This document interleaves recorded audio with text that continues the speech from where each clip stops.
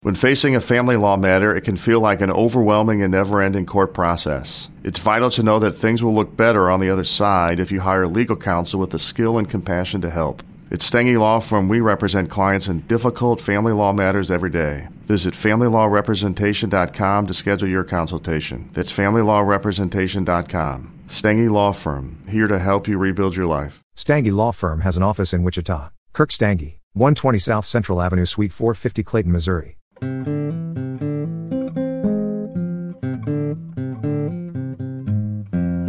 You're about to hear a preview of Partially Examined Life supporter-exclusive content. To learn how to get the whole thing, check out partiallyexaminedlife.com/support. Hey, this is the Partially Examined Life, episode 320, part 3, pared down to me and Wes here. We're actually going to talk in 2 days about the brother, August Wilhelm Schlegel. So having that insight from that much clearer writer is, I think, pretty good to spend a little more time with Friedrich Schlegel. Did you share Seth's feeling that the fragments were actually the most entertaining part of this? No. Nietzsche does this very well with fragments, really, but little aphorisms. Sure, it's the same thing. But yeah. I think it's hard to pull off. There's some good stuff in here, but in general, I prefer expository writing. It's against the romantic spirit to do expository writing. All right, well, let's look at the first fragment. They provide a very concise collection of fragments. And of those, I have picked out in my notes an even smaller subset. So it's not like we're reading all of them here, but I did have a note on number 1. Many are called artists who are actually nature's works of art. We're playing Jeopardy now. I'll take fragment 1 for 200. Am I supposed to say what that means now? I was reminded of Shaftesbury here. And this is going to be something that is, I think, important in getting into our August Schlegel, where he's talking about the romantic view of art and how it's different than Kant's. It's playing off Kant's, but it's different than Kant's. And it's not different in the same way that Schiller's is different. It seems actually a little more thought out, as August puts it. But in here, we at least have a pointer. If you remember, Shaftesbury said, what we're admiring art is purposiveness, and it is the purpose of the artist and ultimately the purpose of God, right? The artist might not know what they're doing. The artist might be sort of a divine channel for the things that they can't understand. So it's actually the artist. You're admiring the artist. That's an open to the romantic view of like the artist as genius and the artist as expressive, as opposed to anybody, even a computer, that could create things according to some sort of formal rules of symmetry. I think there are two paths to go down here. One is the relationship between the aesthetic and the moral, right?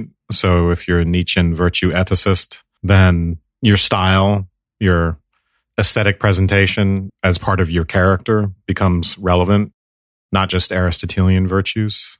So that's one strand. But the strand you're going down, I think, is richer, and the path that you're proposing, which is not unrelated to what we saw in Schelling, for instance, where we are no longer trying to derive consciousness from matter, as according to the naturalistic framework. We say that conscious beings are part of nature, that nature produces consciousness, and we shouldn't just think of it.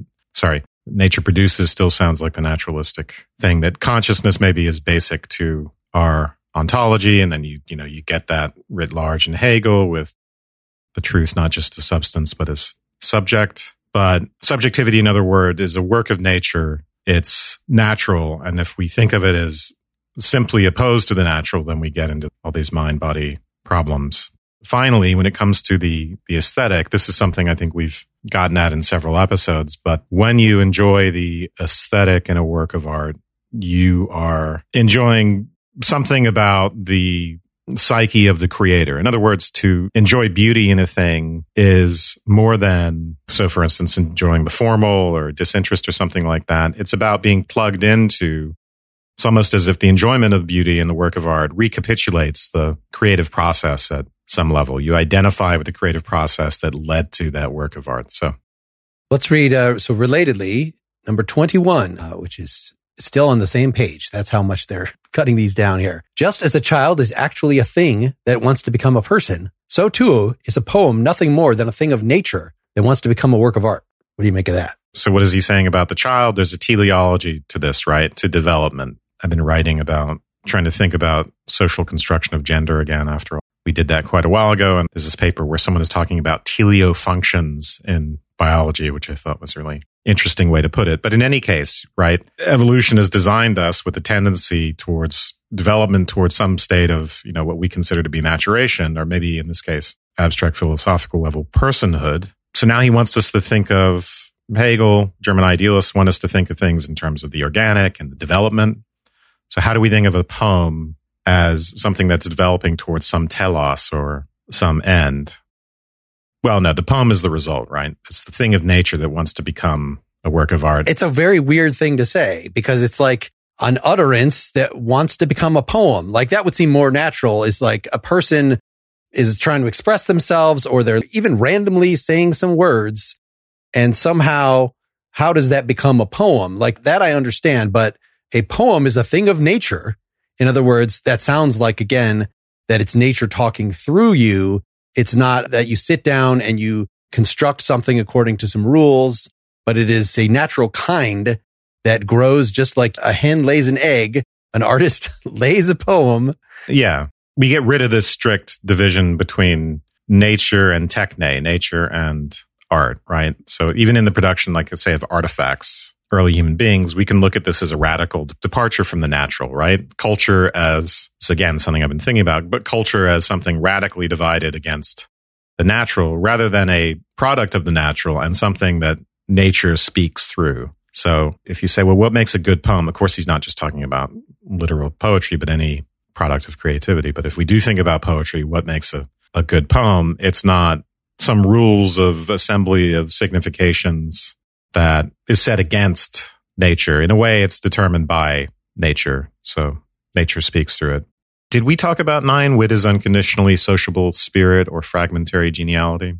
No, I don't know that wit is another semi-technical term that's related to irony, unconditionally sociable spirit, fragmentary geniality. What did you think was profound about that? I mean, I think he's thinking about wit in terms of like something we see between Shakespeare characters, right? People being clever with language, which is there's something poetic about.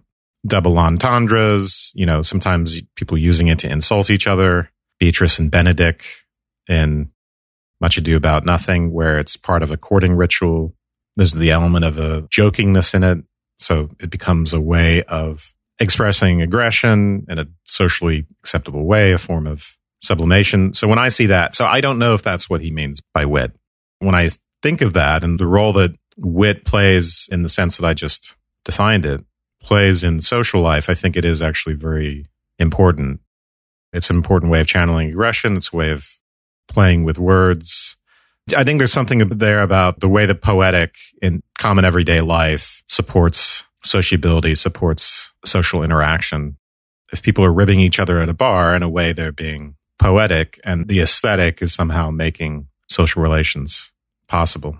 And it's fragmentary, of course, because it's just little bits and pieces here and there in the interaction, and it's not a big whole or something like that. I want to interpret this as the most raunchy of stand-up comics would want to interpret it.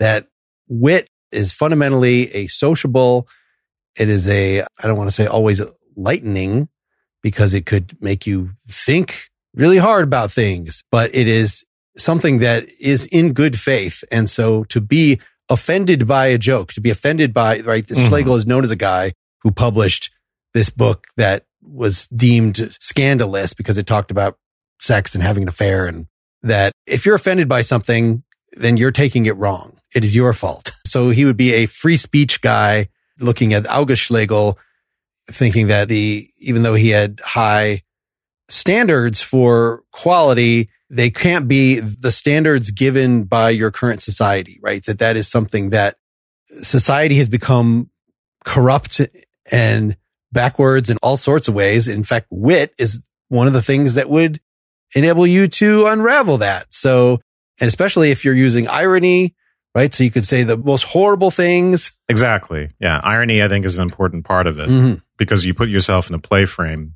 where not everything you're saying is meant at that level, and you kind of hover above it agnostically, or you're showing people something like a play. So for instance, when Ricky Gervais, this is not the worst kind of thing he says, but when he gets on stage and talks about how rich he is and how much better he is than his audience because he's so rich and successful. Of course, that is in part a send-up of himself and his own narcissism, but the narcissism of people in general. So everyone is the butt of that, but he's also playing a persona, right? He's playing up that aspect of his character and human character in general, and he's not quite himself. And so when we move into that realm of being witty with each other, in a way, I don't think we're simply being ourselves. We're not being the serious man, right? The Beauvoir. We're not as wedded to one particular political opinion or another. We might play around with that. We might pretend that political opinions in general don't matter. What matters in wit is metaphor and the use of metaphor to create these different isomorphisms and connections between things, which seems to be its own sort of truth. So there's ironic truth, and then there's the truth of the seriousness and literal truth and all that stuff. So anyway, there's a lot more to be said about that, which I think we will say more in some upcoming episodes, right? Hopefully. If that sounds like the kind of thing that you want to hear more about, then please go to partiallyexaminedlife.com/support. Thanks for listening. Spin your passion into a business with Shopify and break sales records with the world's best converting checkout. Let's hear that one more time. The world's best converting checkout. Shopify's legendary checkout makes it easier for customers to shop on your website, across social media, and everywhere in between. Now that's music to your ears. Any way you spin it, you can be a smash hit with Shopify. Start your $1 a month trial today at shopify.com/records.